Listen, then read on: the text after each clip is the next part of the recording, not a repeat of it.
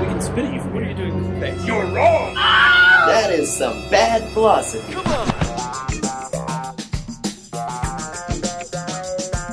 Bad Philosophy, Episode 4, recorded on September 22nd, 2008. Benn Diagrams. We apologize for the sound quality. It totally did not turn out the way we thought it would. Sorry. Hello and welcome to Bad Philosophy. We're back for another episode and we've got a new panelist today. I am Stephen Torrance. Sitting next to me is Benjamin Brown. Hello. Say a little bit about yourself, Ben. I'm Benjamin Brown. I'm a senior engineering student who, well, let's just say I aspire to greater things than designing drawbridges. And across the table from me, we've got a couple of the regulars. Kevin Saunders. What? Yep. And Matt Legler wearing a Plantronics DSP 500 headset. Exactly, I love it. You don't say they're not paying. This headset Do not say the title if they're not paying. I'm wearing a fancy headset, but you don't see me saying the name of the brand. I don't even know. I'm not wearing a headset because I'm poor. No, How about this for a class? We're doing podcasting for a class I was in. We're trying out a little bit of a new audio configuration today, so hopefully we'll be coming to you in stereo. We've got Kevin and stereo. Kevin and Matt on individual headsets, and then Ben and I are on a Sennheiser shotgun microphone. Because you don't like to share. Yeah, we really don't. I cannot share it. Now, shotgun microphones, for any of you who are AV savvy, are usually used on camcorders, so it's a long, phallic, black microphone pointing at us. Now, imagine if we were sharing a directional mic. They do that at the radio station sometimes, and Really? sometimes when one of the microphones that's breaks, cute, guys. all the nerds doing the comic book show have to like huddle together. It's almost as if they're kissing. They're about to, anyway. Oh my goodness. Well, on that wonderfully homoerotic note, let's get this show on the road. So today, we're talking sci-fi. Sci-fi philosophy. Can we redefine sci-fi before we do any of that? Well, let's define it in the first place. I don't think we've defined it at all. So Well, that's why I want to redefine it. Go But ahead. now, well, okay, the science fiction, I mean, that's your classic alien spaceships, stuff like that. That's what you think of when they say sci-fi. Sure. However, I don't know where this term came from, but I recently heard it used by author Neil Stephenson, author of things like Anathem, which I've not read yet, Cryptonomicon, the Baroque Cycle, all sorts of good stuff. But he recently started using this term instead of science fiction, of speculative fiction. Speculative. Which same SF, same initials, so we can don't have to change too much. Well, because it's kind of more along the sci-fi channels, little if. Yeah, although I don't know how wrestling is science fiction. It's fiction, but anyway. Yeah. There's lots of problems with the Sci-Fi Channel. But so it's a speculative. It's asking what if, what would happen, what might have happened, what could happen. And that actually, I think, ties together, because you so often see, particularly in bookstores nowadays, science fiction and fantasy slapped together in this thing that just seems wrong almost. I completely agree. I feel very strongly about having not necessarily clearly delineated separation, but when people mistake sci-fi and speculative fiction, that's a label I prefer, by the way. I much prefer that. But you're mixing your terms together, and so when you have people trying to find Kushiel's dart as opposed to some awesome Heinlein, I mean, those people should be. You say awesome Heinlein as if some Heinlein isn't awesome. There's bad Heinlein. It exists. What? What is bad Heinlein? Oh, We the Living. It's a turd. I've not read We the Living. Okay. Wait, no. For Us the Living? For Us the Living. For Us the Living isn't a Heinlein. For Us the Living is not a Heinlein. Ayn Rand. I referenced Ayn Rand. Yeah. I'm sorry. I like Ayn Rand. But no, For Us the Living is not a Heinlein book because it was not edited properly. It was rejected because it was a bad piece of work early in his life. Well, Virginia didn't have anything to do with that, which is why it's bullshit. Because Virginia was the muse. Thank God for that woman. Without her, Heinlein would have been just a crazy man with silly ideas about any way to communicate them with other people. Virginia Heinlein. What? I think you'll hit on a very interesting point. You can't find any books in a bookstore anymore. Nothing is in the right genre. Everything's just mixed up all over the place. Well, I disagree. Which is why I use Amazon. More Audible. No Audible. No. It's if you're going to buy a new book, you go to Amazon. If you want old books, I love old bookstores. They're my favorite. But they're not supposed to be arranged properly. It's supposed to be about the hunt. Yeah, it's a discovery process. So you see other things on the way. It's like putting the roller coasters back to the theme park. But mixing the hunt with wanting a new book. I mean, you go to a Barnes and Noble because you want a specific book. Well, I don't go to Barnes and Noble anymore. Hypothetically, of course. Well, I worked there for 3 years. So that's so you have an understanding of this thing. Barnes and Noble is known, and I'm going to go on the record saying this. You're going to have to believe this, Stephen, just letting you know. Barnes and Noble is known for great customer service. That's what they're good at. They pride themselves on it. They have customer service checks throughout the day. But the policy of Barnes & Noble, and this is what I hated as an employee there, was taking up the from the consumer. I gave you fair warning. Really? No, they do. And I appreciate that. But it's one of these environments where their goal is to sell you books, not to be your friend, not to help you out, not to be a joyous book lover, but is to sell you books. And to do that, they will take it in uncomfortable places for you, like the back of a Volkswagen, for example, to reference Kevin Smith. Sorry, side rant on Barnes & Noble over. Well, yeah, I used to shop almost exclusively at Barnes & Noble for my science fiction books. And let me tell you, the majority of that section was not science fiction. It was the enormous series. I mean, just an entire shelf of Piers Anthony. And then the latest book. Yeah, the latest in the Warcraft novelization cycles, yes, and things of that nature. Warhammer. Those go along together. Oh yes, and the Warhammer novels, which apparently are pretty good. But I haven't. It's one of those. It's a relative term. Oh. Yeah, it's good for a book based on a strategic board game. I'm a proud Warhammer player. I'm not saying you're not. Yeah. Got some like going on. I'm sure you do.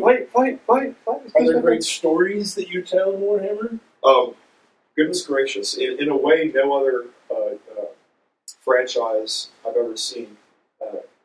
Warhammer has excellent. Okay, question in regards to that then. Are the stories you tell great because you're active in the telling process of them, or are they great independent of themselves? Oh, no. No, the point of Warhammer is not to tell stories. The point of Warhammer is to beat the living shit out of your opponent. I understand that. That's a good goal to have in certain situations. But that doesn't lend itself to...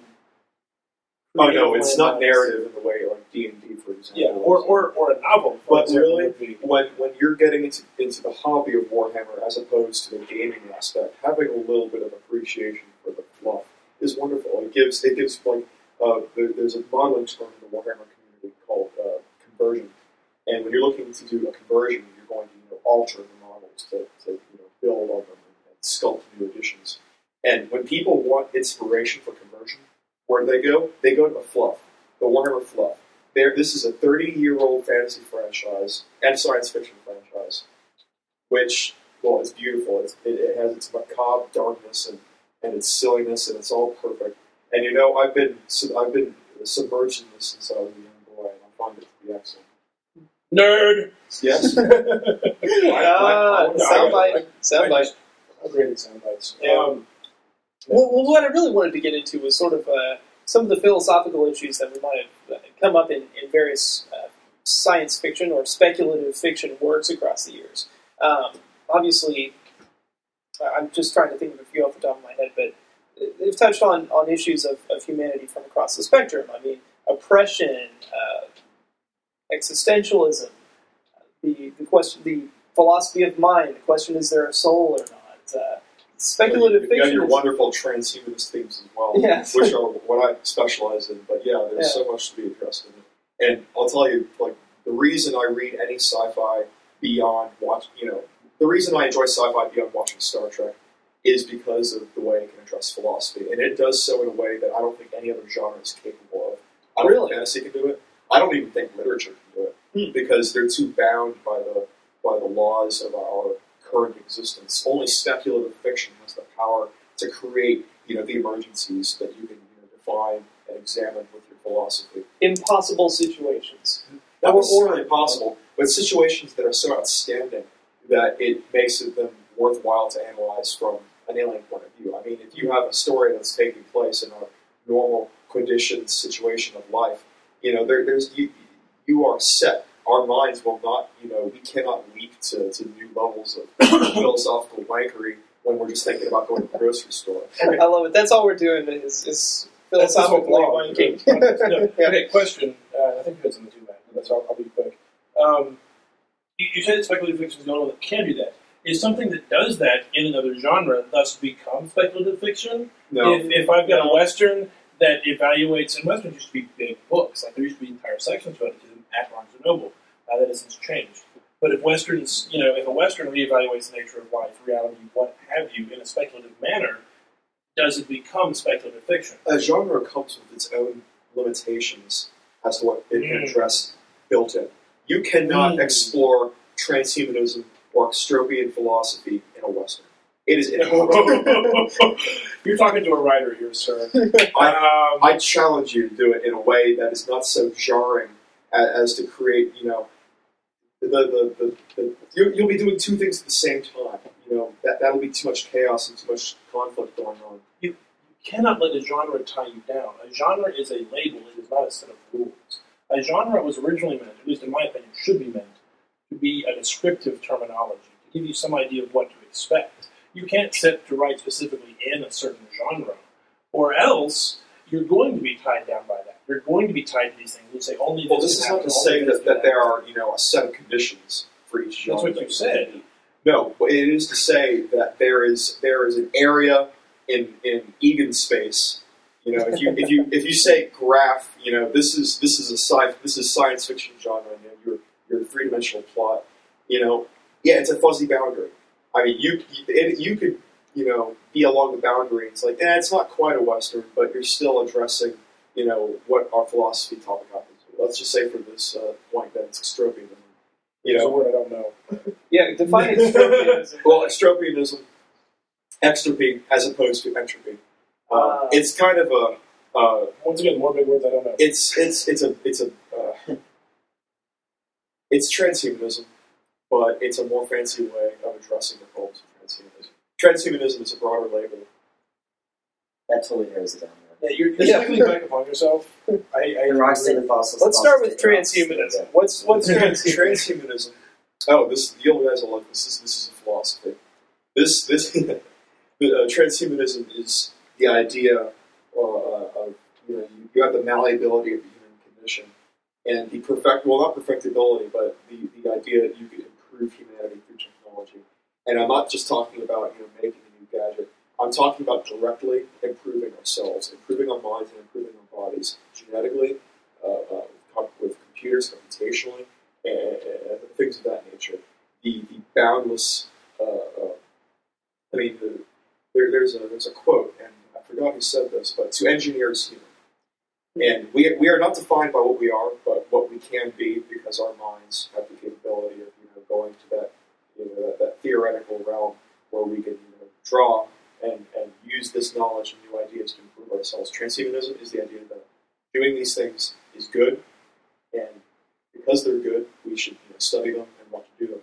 This is as opposed to Buddhism, which is the idea that humans reach some kind of apex of philosophical perfection by avoiding technology. I mean, they are polar opposites. There are places in the middle, of course, but I'm an extremist, and I think that I want to become a cyborg, and well, that's being a little ridiculous, but our bodies, ourselves, are cybernetic arms. Yes. Well, human bodies are robots. We're made of cells. We're made of a machine, automaton, and there's no fundamental difference between life and machine. So why not? So there's no difference between you and this computer right here. Not on a fundamental level. There's no binary, I'm different from the computer. There's no physical law that says that. We're just physical systems. There's a lot of physical laws we don't understand. Physical laws can't explain the difference that we would label as what is different between you. Let's say you have a soul. Exactly. That's if we take that I have a soul, you're defining me into a position that I can't escape from. Because I don't believe it. So if you accept that premise, you basically lose. You basically lose. Yeah. I mean, you could be a transhumanist and believe in souls and things, but it would depend how you define soul. Yeah. Of course, it always gets down to how we talk about things, how we use our labels. Of course, definitions doesn't affect reality. That's an important thing to keep in mind. You can define something a certain way, but it doesn't affect what it actually is. Well, when we're talking about a philosophy, it kind of is, because philosophy is a human construct. No, but it's a matter of relations. The relationship is the same no matter what. But relationship is a human idea. No, I think relationships exist outside of things. That cup is on this table. Is that my human idea? Is that a relationship, or is that a fact? That's a way that we the fact is that there is an object, and there is another object, and they are next to each other. That's a way of relation. Yeah. Well, no, the nearness actually is subjective. You have to say that their distance, that there is zero distance separating them. There is a physical interface between the two. But there is some sort of relationship or lack of relationship. And it exists because you have to learn how to define things in a value neutral way. I think that's the trouble. Well, there's no value judgment. Are those two things near each other? Nearness is a judgment. It's not a value judgment. Let me put it It's not a this value, way. but it is a judgment. I think it's a relative judgment, though, in this sense. Say you are an ant, and I put this cup, say, near the gumball. Now, an ant would go, exactly. Those aren't very close to each other. I have to walk a ways to get from one to the other. But for us, I mean, they're practically right next to each other. Now, take that into orders of magnitude greater. For a microbe, that gumball and that cup might as well be thousands of miles away from each other. And if we're talking about like physical, but they do designate a certain amount of space between the two. That exists. Yeah, whether you call it big, little, small, different, that relationship exists. But but saying that there is space in between the table and the cup is not informative, because there will always be space between the table and the cup. Even not. Yeah, the cup and the table are right next to each other. Yes, if you want to get specific and stupid about it, yes. But we have to be specific and stupid. Like for instance, no, we don't. Nothing ever touches anything else. I can't touch this table. And yet we use the fact, and yet Matt is not touching me right now. I'm not touching him at all. And yet, this relationship between us affects things. Kevin is not Whether or not I'm physically touching him, that relationship exists to the point that it affects reality and how people respond to reality and what happens in reality. Yes, I can't throw a gumball across the room. Does it change the fact that I did? Because I can't touch that gumball. I can't touch the room. The gumball can't touch the walls that it just hit. Okay, we can't touch anything. Yet I can do stuff. Interact with gumball. So I'm a pretty heavy reductionist, so you got to be careful. Oh, see, it's actually the same philosophical side I fall down on. And we actually making stuff up. Episode 1 was the philosophy of mind episode, so we'll try not to go down that rabbit hole. You tempt me, sir. I want to go there. Yeah. But getting back to the speculative philosophy, Kevin, you brought up an interesting question that I don't think we've addressed really. And is that, can any other genre do the things that speculative philosophy can? Can it... this was... speculative fiction, sorry. Speculative philosophy would be a very different thing. It would. Because speculative fiction, at least the backlog we have of it, seems to be a pretty coherent genre. Now, granted you have, say, Firefly, that mixes Western and speculative fiction in the same show. Mm-hmm. And manages to do some incredible things with it. But we've had some other attempts to mix genres that have resulted in disaster. Now, is it something intrinsic about the speculative fiction approach, or is it just something more general, perhaps? I don't think there's something... Well, the thing is, and the question that I brought up was, if something attempts to be creative and philosophical without using a setting of what we think of as traditional SF, mm-hmm. Does it become speculative fiction? Is it speculating about the nature of reality, the nature of people, the way things work, the way people are? You could do that in any genre. You can ponder those sorts of things in any genre. There's a great play by Sam Shepard called True West, which is a Western, or he calls it a Western. It takes place in somebody's kitchen with two brothers. Like, those are the main characters. Mm-hmm. But it is a Western because of the themes it uses, what it talks about, the way it looks at life. It's a quote-unquote modern Western. Is it not a Western because it doesn't take place in the West, in the cowboys and stuff? Precisely. Is it not speculative fiction because it doesn't deal with aliens and robots and tigers? But that's just it. Speculative fiction is not about aliens and spaceships. Well, no, but that's what I'm saying. That's why I asked you that question. If it takes place in another genre, does it become speculative fiction? Yes. Are they speculative fiction? Well, you should know earlier. That label can be given to something irrespective of plot or setting. It's about the content of the book. And if what it has that content specifically? the Because if you content is eliminate plot philosophizing and about setting, about humanity and the future of humanity and technology Well, with the and past of philosophy. humanity, we can speculate quite a bit about the past because we have limited records of everything. It's about the past.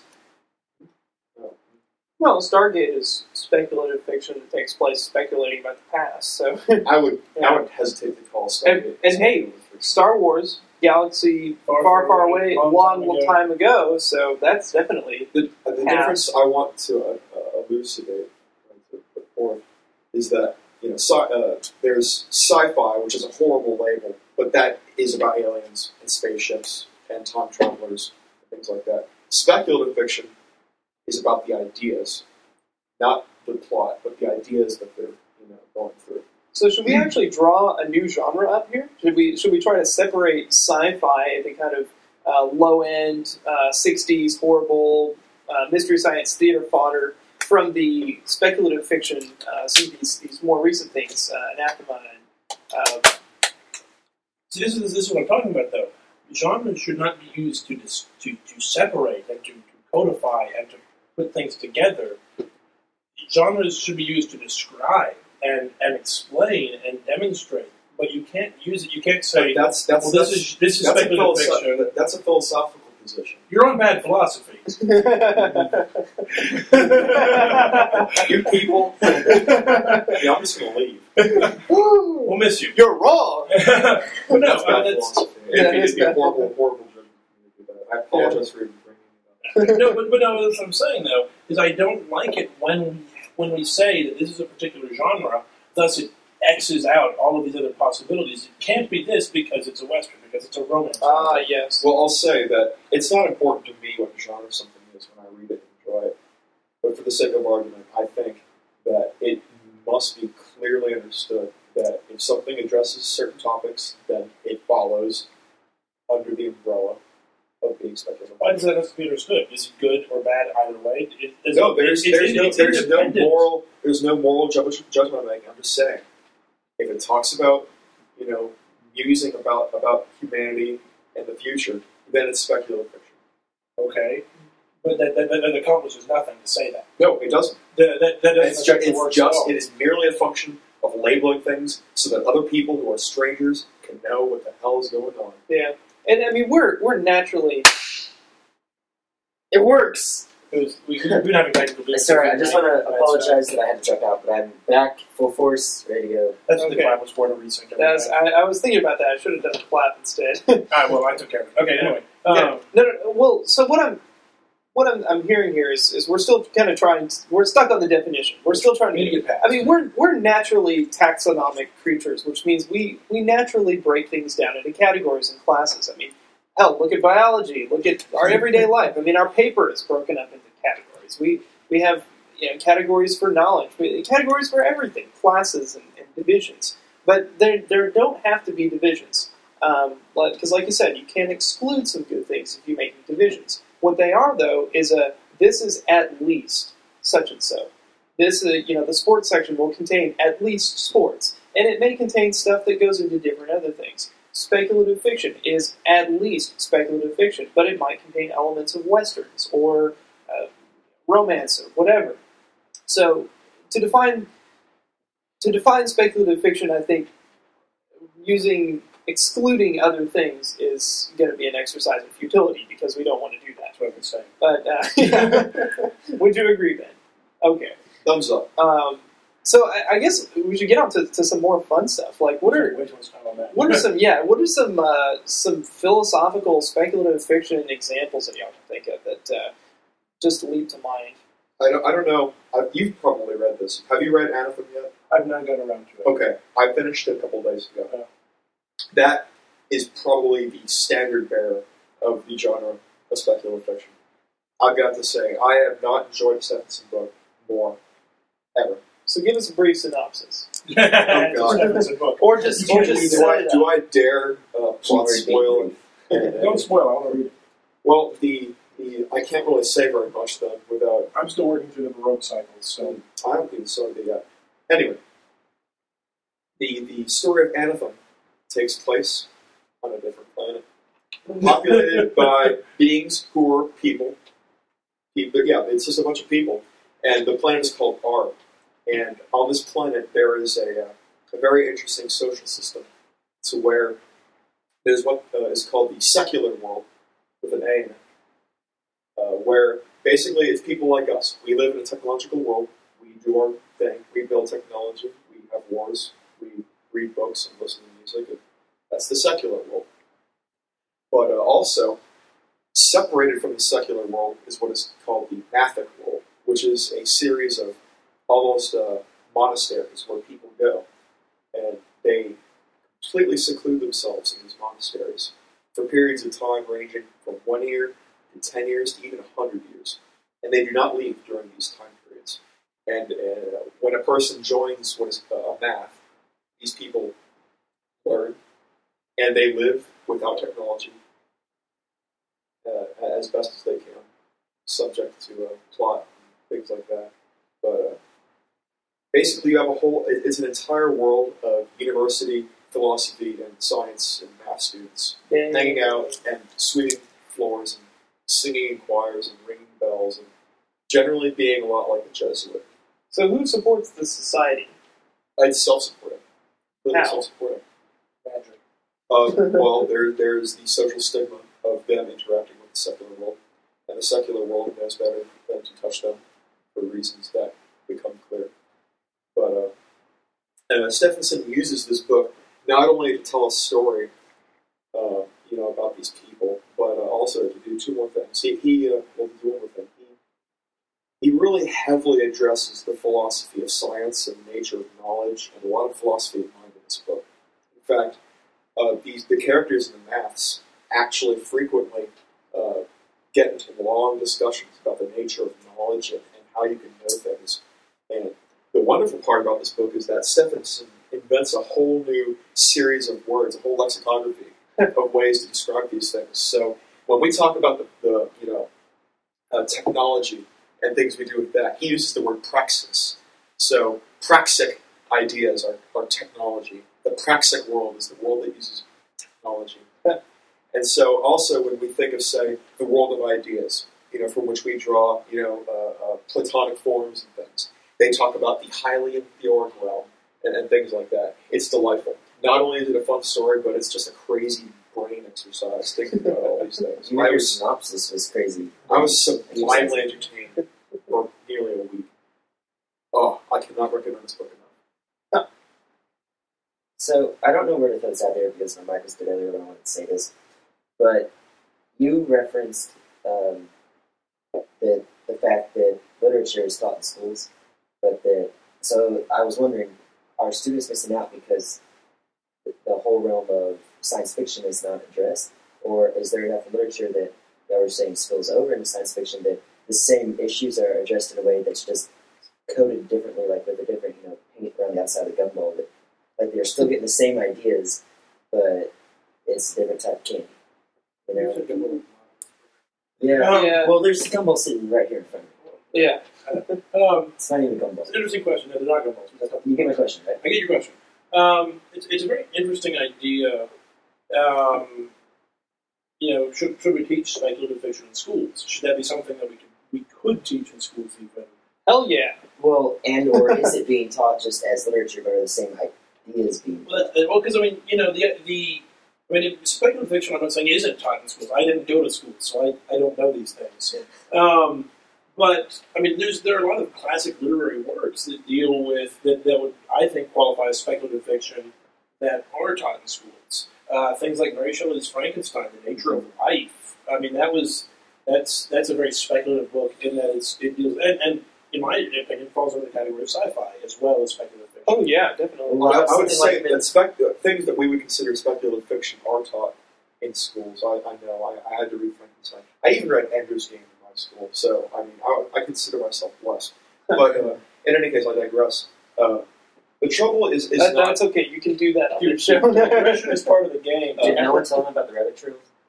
No, I guess not. Anywho, what I was going to say is... I think it'd be wonderful if they would teach more, but it's not up to us.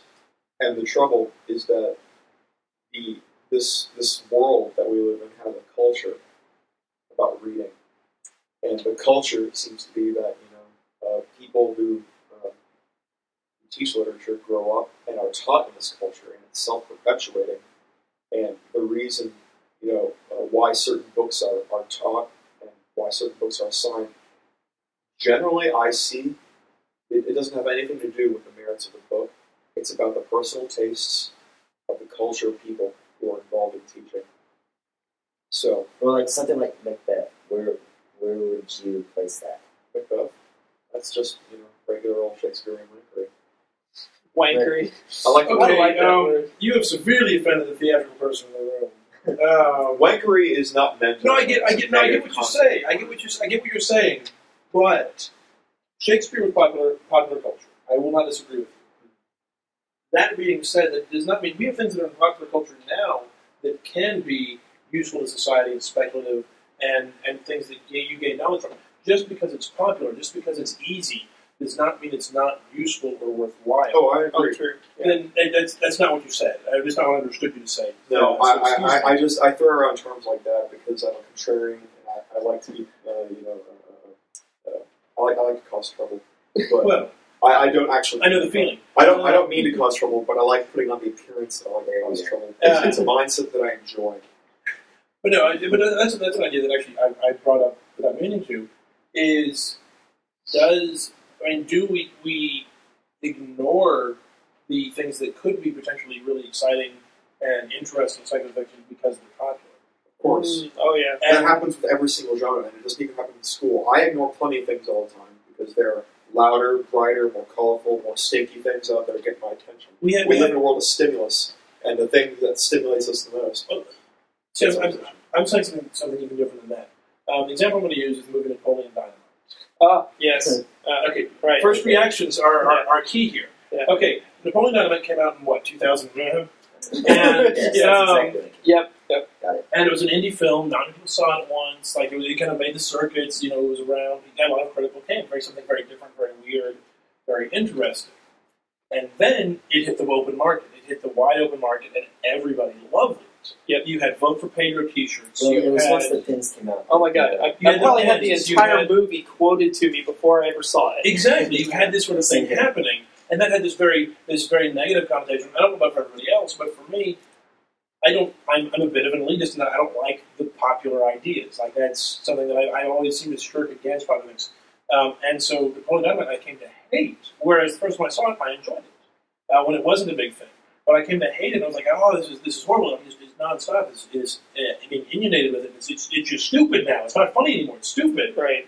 But I think that has since passed on. And I was sitting in my apartment recently, and my roommate was there, and the movie was on Comedy Central. And I'm like, oh, this movie. And he's like, no, I used to think that. But actually, you sit down and don't worry about what other people are saying about it.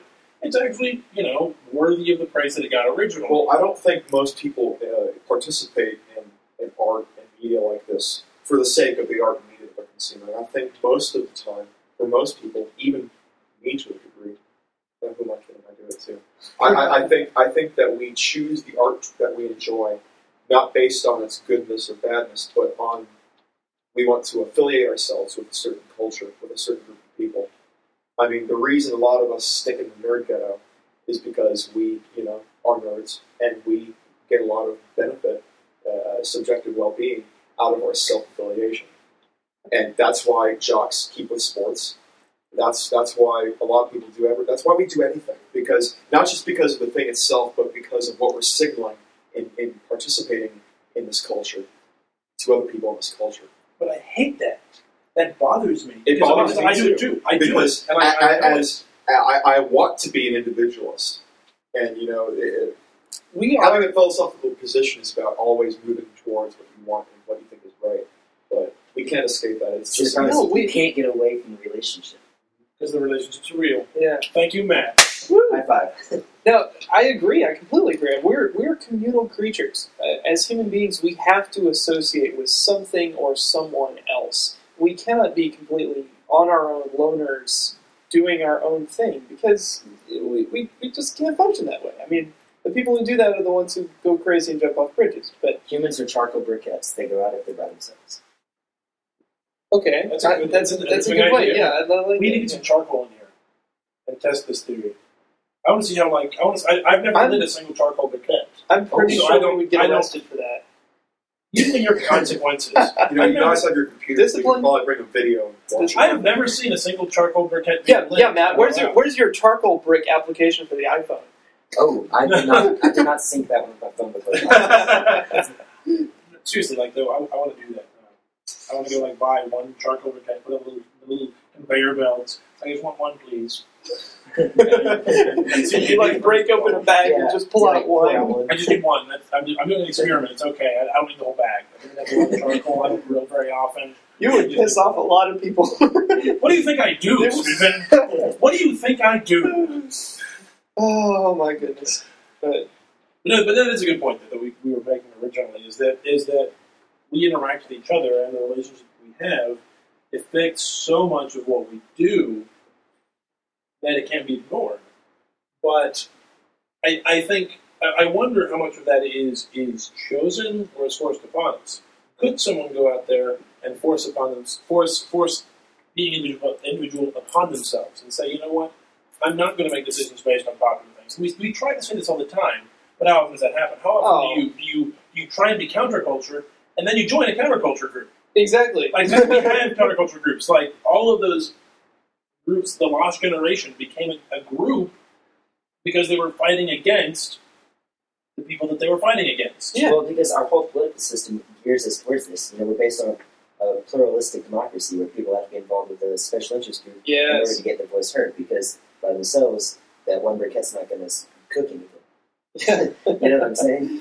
And so, a very tiny marshmallow. just because of the way our country's structured, It's not our governmentally, country. It's a problem, or it's a design our feature. government's a problem. It's a design feature of human Yes. design. Yeah. No, it is. I would argue that, and as a reductionist, I think that's It's not society forcing things on us. It's us creating society, and that society being geared towards the things that we subconsciously desire. But can we change that? No, no. I not think without that's changing the way our brains work. yeah. That's which I think we can do. Well, see, I think because I've seen it happen, not in an individual standpoint, but I've seen changes in the way society works over time.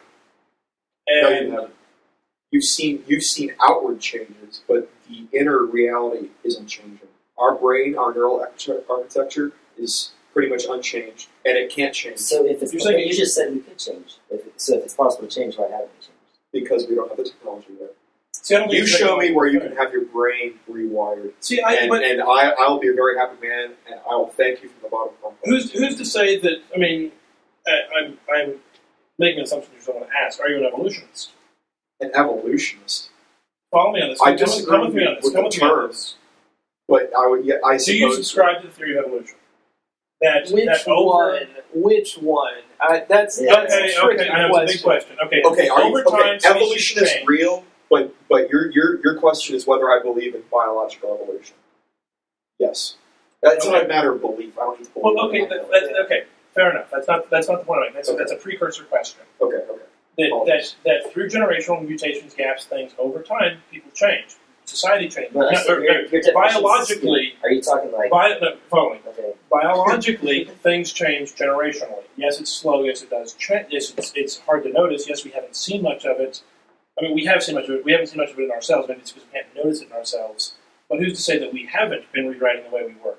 You know how long the time scales involved for changing our neural architecture would be? No, Oh, I don't. Oh, well let me tell you. Yeah. Oh goodness. Hundreds There's a lot of of uncovered ground here. Yeah. Okay. What it takes for the human body plan, the general aggregate body form, to be maintained is a very, very steep selection curve. I'm talking that 1 in 8 human beings ever conceived or born or whatever, those are the ones who stay alive. But the thing to know is that, I mean, think of this in terms of computation. A gene is basically like a bit, all right? And for one bit, for that one change to sweep through the entire population, one change would take so many generations, it would be ridiculous. Yes. We will not see human evolution on the grand scale that I think you're thinking of in this epoch. I'm not saying necessarily a grand sweeping change. We have genetic mutations all the time. There are a lot of genes. I couldn't grant you a number. But they don't persist. They don't persist through generations. No, they don't. No, Yeah, and they don't. But I'm not just saying because they a have gene to. changes doesn't mean a trait changes. But it It's doesn't the mean a difference trait between doesn't. genotype It doesn't and phenotype. mean. It doesn't mean it doesn't change. Does it? What are you talking about? Because if a gene change, a gene change could potentially change the way something else works. Not dramatically, A not single drastically. gene shift is unlikely. Okay, a big chunk of gene change. That helps what I'm trying to Okay, say. well that just makes That it even leads- longer. Yeah, but No, it it's would have to longer be to happen. coherent, though. But I'm saying, but random venture 6 billion of us in the world. Who's to say that someone's brain doesn't work differently? That we haven't seen these things happening. Well, we can't all evaluate our brains them work differently. We're different individuals. And yet But- you've said we but- have a societal but- that comes out of Yes, but the thing is that it doesn't. One gene will not change this, and it's not even a function of genes. I'm sorry, guys, but I just have. If you want me to talk about this, there's just a lot of room I have to cover about evolution and how it works, and genetics and how things are expressed genetically as the human body grows. Okay, then back off of that. Yeah. Because if we don't want to do that, that's fine. Okay, because I could take hours on it. But people have and will. But what I'm saying though is what I'm saying at the very basic level is there are differences among people. Yes. Those differences, people have differences, who have the same differences, if you will, or similar differences, can get together and affect something differently than a different group of people would, Okay. which can lead to societal change. So basically, what you're saying is that because a bunch of people with autism get together and hang out, then they're going to change the rest of us. No, I'm saying Because autism is actually a situation where what is probably a genetic mutation in a large number of people causes them to think in a different way. I'm saying it could. So humans are resistant to change. We are. I'm saying we also. it could. Here's I'm the saying deal. those things could happen because that's what happens. We Well, get a group of people they can't together. change us, even if the They can't autists change have us, power but they over can something. change the way society works, the way we respond to things. Not maybe on an individualistic basis, but we don't use racial epithets anymore. Is that a societal thing? Maybe you don't. We as a society view it as wrong, and so on the whole, our society promotes this opinion and it's I appearance. used to I don't know. know Does that mean my grandma's not part of society?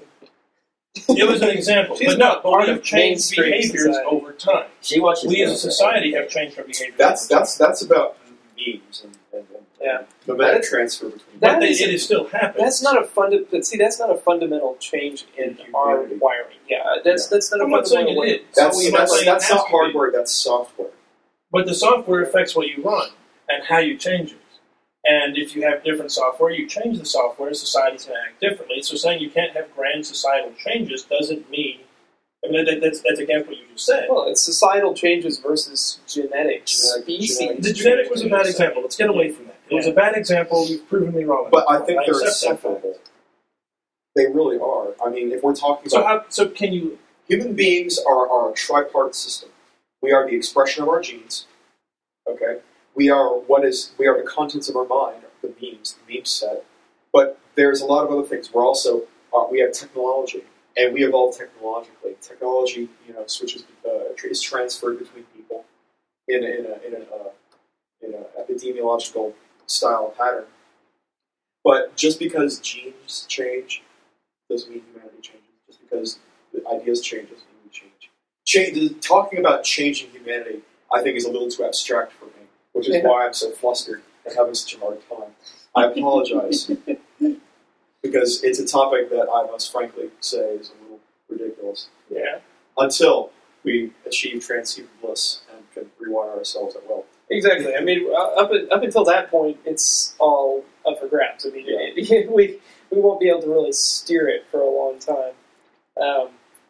Just because it's not being I experienced forget means how it's we not got on this getting different. rabbit trail anyway. We're saying culture's changing.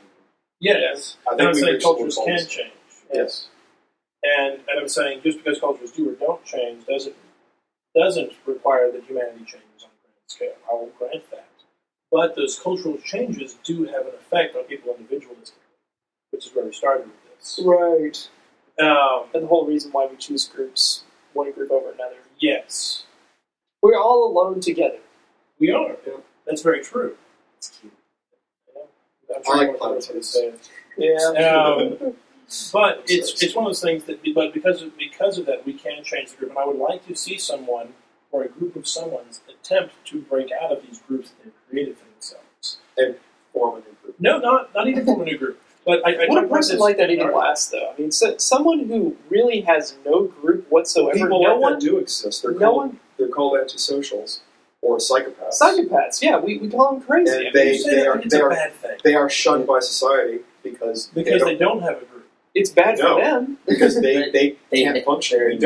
We're not compatible. I'm not saying that you have to eschew all groups. I'm saying that you don't need to associate and identify yourself as a member of a group to exist in a group or to be functional in society. In that case, but we your choose to do identity that. is still a function of group affiliation. Yes. Because you choose to define yourself in opposition to a group.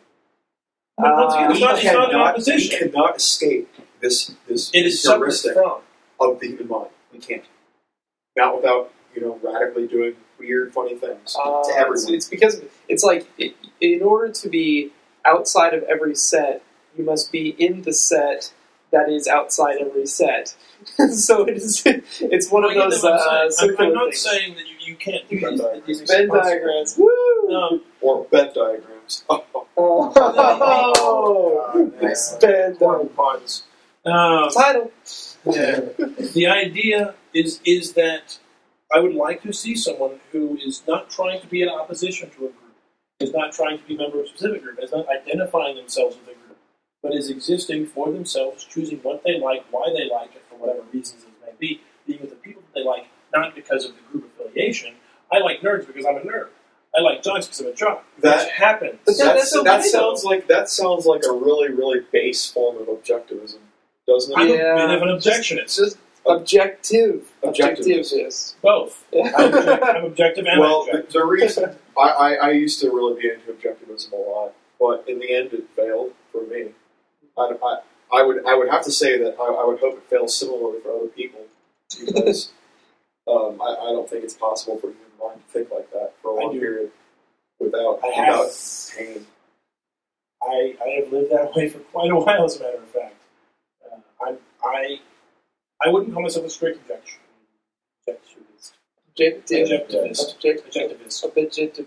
Anyway, but I think briefly, for people like Matt who don't know what objectivism is, go ahead and give a brief explanation. Objectivism is just looking at something with a value-free mindset. Okay, so Matt knows what objectivism is. All right. Well, I wasn't speaking. I was talking Ayn Rand objectivism, which is probably the opposite. Okay. Okay. So please explain that. Yeah. Which Okay. objectivism are we talking about? I'm talking about Randian objectivism, which is using reason Randian. and logic. Yeah, Ayn Rand. No, I get what you're saying. It's like saying Randian. Yeah, I know. I was a Randroid back in the day, but the idea is to have a set of values, and everything you do is basically defined by your values. You eschew group affiliation, collective identity, whimsical things, emotion. You don't use those at all in your judgments. You use only your values. So Which in the objectivist case, based on your reality you're in. yes. Which in objectivism or typical objectivism, you have the reason, the self-interest, the rational self-interest, and things like that. That's the objectivism. If there was another way of using that word, I was unaware of it. I apologize. So, okay, there's something that I think that's been left highly untouched here. There's a large group of people that land in we're not going to define it, but say evolutionist category. Over here on this side of the table, we have the creationist category. That's basically the two breakdowns. Either there's a God, it's base level, either there's God or there's no God. Okay? So, with that said, most creationists are going to say that that humans are created in the image of God. Therefore, they find their identity with that relationship, and then because we're mirrored after someone who enjoys relationship, that's why we as humans enjoy being in groups with other people. And then, because of that, our changes that we have here are because we're meant to be creative, because we're made in that image of a God who is creative, versus us trying to just morph into some different species or advanced technological being.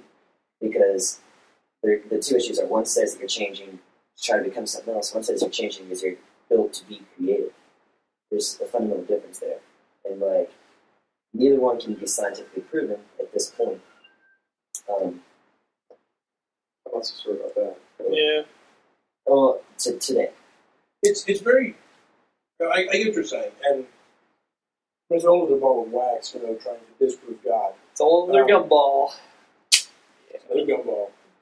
Yeah, let's not touch on that topic. Well, no, but it's an interesting idea, and we've got 6 minutes before I have to leave, so let's try and cover it. No, the idea of the purpose of creativity, and is creativity to be different or to grow and change and to become better? Exactly.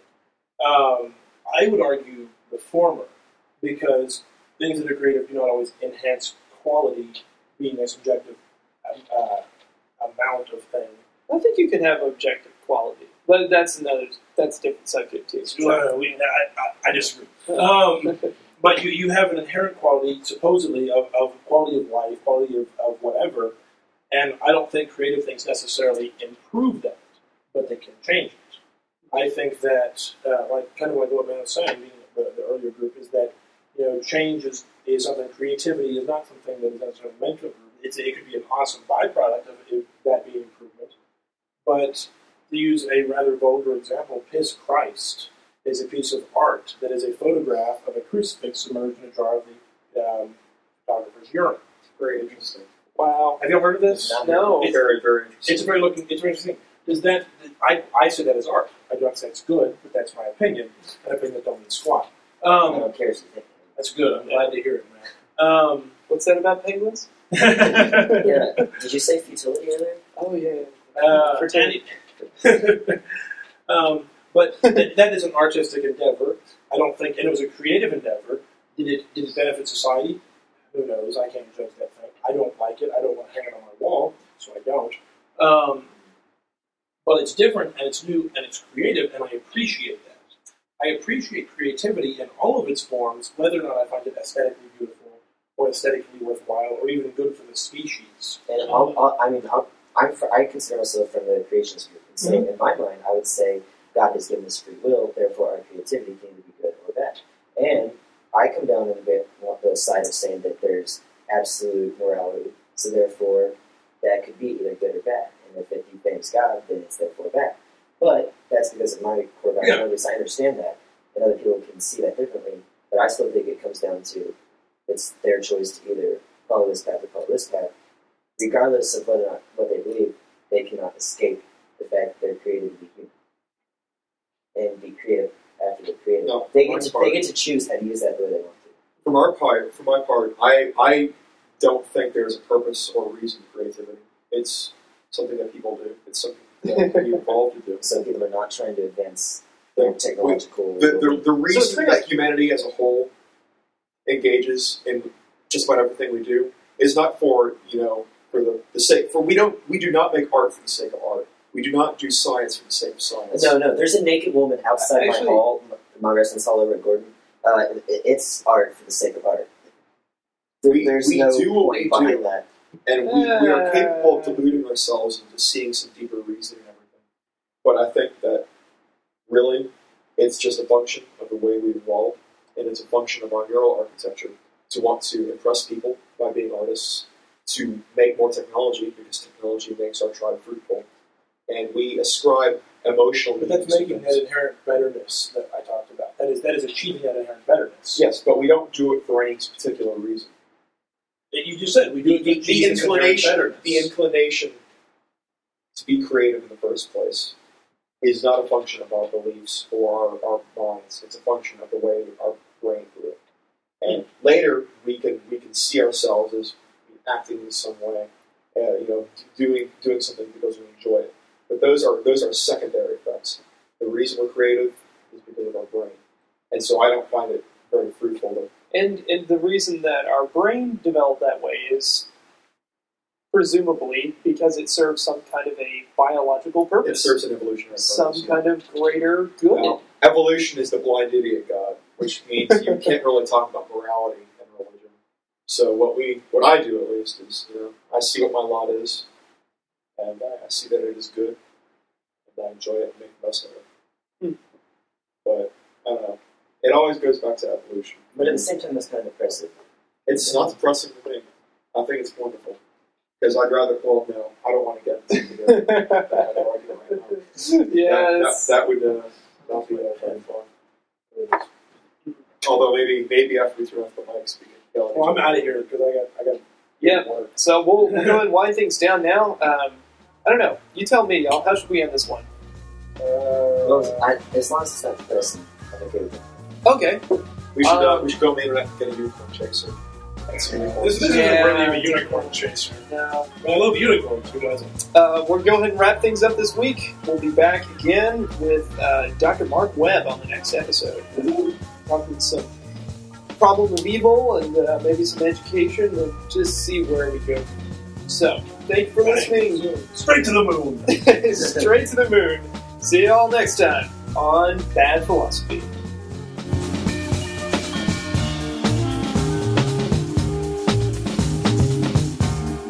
My mother said, "There's nothing about penguins in this episode. I don't get it." Does your mom actually listen to this? She does. No, seriously.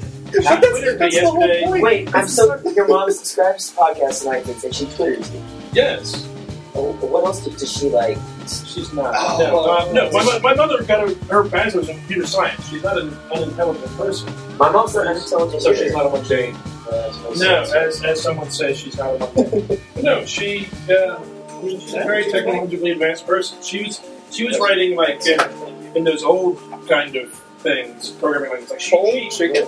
Like she programmed on cards. Yeah. She actually did program on punch cards. Which I still think they should show us just so we know what it's Yeah, like. that's a historical aspect. Other than like looking at something in a museum, I don't even know how to do that. I don't know what a punch card does. Like I realize there's holes in it and there's a piece of card. That's where my knowledge That's is. about it. It's like a hard drive made out of paper.